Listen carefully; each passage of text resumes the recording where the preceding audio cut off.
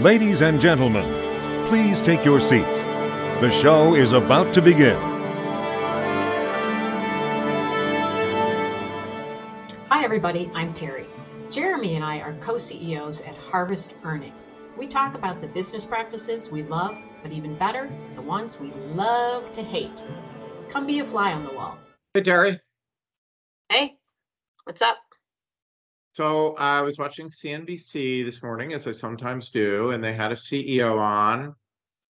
It seemed like As they often do. As they often do. Seemed like a smart, reasonable guy. But he said one of these phrases that drives me nuts. Because he said, our people are our most important asset. Never heard that before. Yeah, why would that drive me nuts? I mean, of course it's true. And of course, I'm sure he meant it quite sincerely, as do all the executives we've ever heard utter this. That was quite an expression. But don't think that word means what they think it means. For those of our viewers who know Princess Bride. Yeah. But you know who does mean it? Walks the walk and talks the talk? Yes, I do. No, you don't. Okay. Ted Lasso. Oh, okay. Yes, I'm obsessed with Ted Lasso, but so lots of leadership lessons for sure throughout the whole show. It's a wonderful show. But probably the absolute main one is being, well, I don't know if it's the main, but being very grateful for the people around you, including, of course, people on your team. One of my favorite examples is early on, and this is no spoiler alert needed for this, but the team's not doing well. Ted and Beard are talking about needing new plays, and Nate, who's the kit man, which means he's like very low level, he does the laundry, he folds the towels, all that stuff, is literally emptying the garbage nearby and says, and reacts to this, they need a new play. And Ted says, "Oh, Nate, you got something for us?" No. Nate has very low confidence. He doesn't want to speak up. But Ted forces him to. "Hey, Nate, you're part of the team. What do you got for us?" And then he shows him this play, which of course turns out to be a very cool, interesting play, which has a life throughout the series. But then they strut out of the room because they're seeing how it fits. And that's how you show appreciation and show that your people are truly your greatest asset.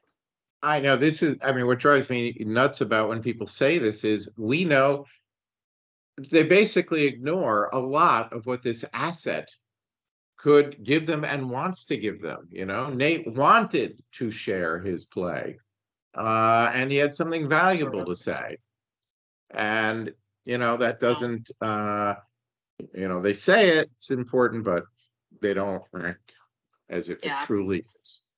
And there's a lot of ways to be to be grateful and show thanks to your employees. Oh, happy Thanksgiving week, by the way. Yes. Everybody.